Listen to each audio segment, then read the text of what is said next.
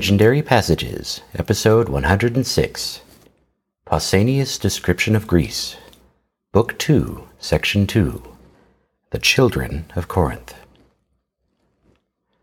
Previously, Medea's children were killed after they brought poisoned gifts for their father's bride, Glauce. In this passage, we hear many myths about them and their mother before she flees to Athens. But first, a tour of Corinth. Lechaeum and Cenchreae are the harbors north of the city, followed by the grave of Laius, a courtesan known for her beauty. Next are carvings made from the tree Pentheus climbed to spy upon the female revelers of Dionysus. After the marketplace is the spring of Pyrene, and then the images of Hermes and the ram. After the baths, we come to the well of Glauce, where the doomed bride of Jason tried to quell the burning chemicals of her poisoned crown and robe. Medea's children Murmurus and Pheres were buried nearby after being stoned for bringing the gifts. After being expelled from Athens by Theseus, Medea had another son, either named Medas or Polyxenus. Eumelus said that the throne of Corinth once belonged to Medea's father Aeetes, and was subsequently ruled by Bunus, Apopius, and Corinthus. Then the Corinthians sent for Medea to rule as queen, making her husband Jason the king. After their children died, Jason sailed home, and Medea gave the throne to King Sisyphus. The Children of Corinth, a legendary passage from W.H.S. Jones, translating. Pausanias, Description of Greece, Book 2, Section 2 to Section 3. The names of the Corinthian harbors were given them by Lechus and Cenchreas, said to be the children of Poseidon and Pyrene, the daughter of Echolus, though in the poem called the Great Oe, Pyrene is said to be a daughter of Obalus.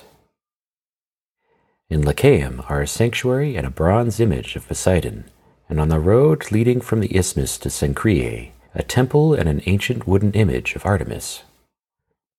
In Cenchreae are a temple and a stone statue of Aphrodite. After it, on the mole running into the sea, a bronze image of Poseidon, and at the other end of the harbor, sanctuaries of Asclepius and of Isis. Right opposite Cenchreae is Helen's Bath. It is a large stream of salt, tepid water, flowing from a rock into the sea. As one goes up to Corinth, there are tombs, and by the gate is buried Diogenes of Sinope, whom the Greeks surname the Dog. Before the city is a grove of cypresses called Cranaeum. Here is a precinct of Bellerophontes, a temple of Aphrodite Melanus, and the grave of Laius, upon which is set a lioness holding a ram in her forepaws. There is in Thessaly another tomb which claims to be that of Laius, for she went to that country also when she fell in love with Hippostratus. The story is that originally she was of Icara in Sicily. Taken captive while yet a girl by Nicias and the Athenians, she was sold and brought to Corinth, where she surpassed in beauty the courtesans of her time, and so won the admiration of the Corinthians, that even now they claim Laius as their own.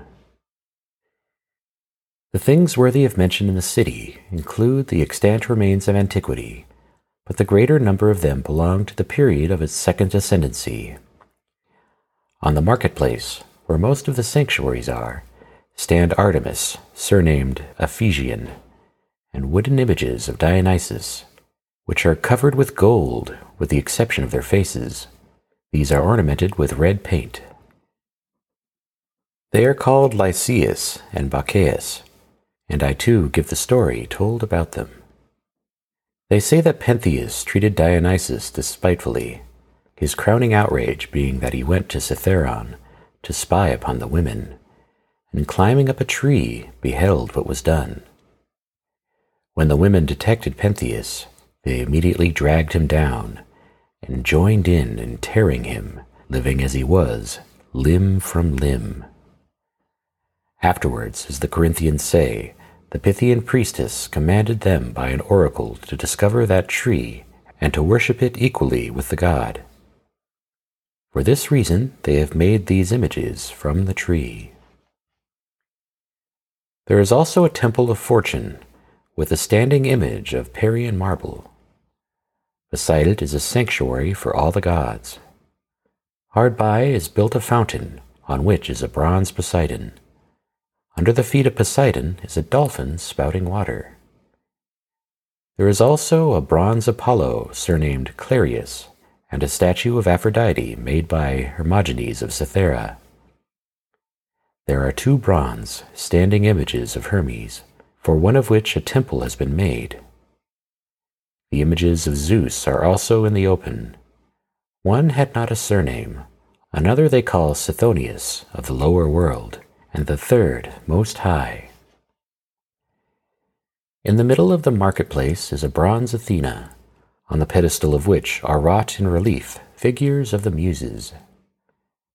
Above the marketplace is a temple of Octavia, the sister of Augustus, who was emperor of the Romans after Caesar, the founder of the modern Corinth. On leaving the marketplace along the road to Lycaeum, you come to a gateway, on which are 2 gilded chariots, one carrying Phaeton, the son of Helios, the other Helios himself. A little farther away from the gateway, on the right as you go in, is a bronze Heracles. After this is the entrance to the water of the Perrhene. The legend about Perrhene is that she was a woman who became a spring because of her tears shed in lamentation for her son Cencreus, who was unintentionally killed by Artemis. The spring is ornamented with white marble, and there have been made chambers like caves, out of which the water flows into an open-air well. It is pleasant to drink, and they say that the Corinthian bronze, when red hot, is tempered by this water, since bronze the Corinthians have not. Moreover, near Perrhene are an image and a sacred enclosure of Apollo. In the latter is a painting of the exploit of Odysseus against the suitors. Proceeding on the direct road to Lycaeum, we see a bronze image of seated Hermes. By him stands a ram, for Hermes is the god who is thought most to care for and to increase flocks, as Homer puts it in the Iliad. Son was he of Phoebus, the dearest of Trojans to Hermes, rich in flocks, for the god vouchsafed him wealth in abundance. The story told at the Mysteries of the Mother about Hermes and the ram I know, but do not relate. After the image of Hermes come Poseidon, Leucothea, and Palaemon on a dolphin. The Corinthians have baths in many parts of the city, some put up at the public charge, and one by the Emperor Hadrian. The most famous of them is near the Poseidon. It was made by the Spartan Eurycles, who beautified it with various kinds of stone, especially the one quarried at Cronkia in Laconia. On the left of the entrance stands a Poseidon, and after him Artemis hunting. Throughout the city are many wells, for the Corinthians have a copious supply of flowing water, besides the water which the Emperor Hadrian brought from Lake Stymphalus. But the most noteworthy is the one by the side of the image of Artemis. Over it is Bellerophontes, and the water flows through the hoof of the horse Pegasus. As you go along another road from the marketplace, which leads to Sicyon, you can see on the right of the road a temple and a bronze image of Apollo, and a little further on a well, called the Well of Glauce. Into this, they say, she threw herself, in the belief that the water would be a cure for the drugs of Medea. Above this well has been built what is called the Odeum, music hall, beside which is the tomb of Medea's children. Their names were Murmurus and Pheres, and they are said to have been stoned to death by the Corinthians owing to the gifts which legend says they brought to Glauce. But as their death was violent and illegal, the young babies of the Corinthians were destroyed by them until, at the command of the oracle, yearly sacrifices were established in their honor, and a figure of terror was set up. This figure still exists, being a likeness of a woman frightful to look upon. But after Corinth was laid waste by the Romans, and the old Corinthians were wiped out, the new settlers broke the custom of offering those sacrifices to the sons of Medea, nor do their children cut their hair for them or wear black clothes. On the occasion referred to, Medea went to Athens and married Aegeus, but subsequently she was detected plotting against Theseus and fled from Athens also. Coming to the land then called Aria, she caused its inhabitants to be named after her, Medes. The son, whom she brought with her in her flight to the Arai, they say she had by Aegeus, and that his name was Medas. Hellanicus, however, calls him Polyxenus and says that his father was Jason. The Greeks have an epic poem called Naupactica. In this, Jason is represented as having removed his home after the death of Peleus from Iolcus to Corcyra, and Murmurus, the elder of his children, to have been killed by a lioness while hunting on the mainland opposite. Of fairies is recorded nothing. But Xenophon of Lacedaemon, another writer of pedigrees and verse, said that Jason's children by Medea were a son Medeus and a daughter Areopis. He too, however, gives no further information about these children. Eumelus said that Helios gave the Aesopian land to Aeolus, and Epilaria to Aeetes. When Aeetes was departing for Colchis, he entrusted his land to Bunus, the son of Hermes and Alcedamea. And when Bunus died, Apopius, the son of Aeolus, extended his kingdom to include the Ephyrians. Afterwards, when Corinthus, the son of Marathon, died childless, the Corinthians sent for Medea from Iolcus, and bestowed upon her the kingdom. Through her Jason was king in Corinth, and Medea, as her children were born, carried each to the sanctuary of Hera and concealed them, doing so in the belief that they would be immortal.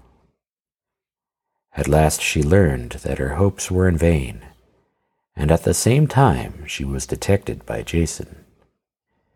When she begged for pardon, he refused it, and sailed away to Iolcus. For these reasons Medea too departed, and handed over the kingdom to Sisyphus. This passage continues with descriptions of Corinth and Sicyon, but in our next episode, King Minos comes to Athens for his tribute.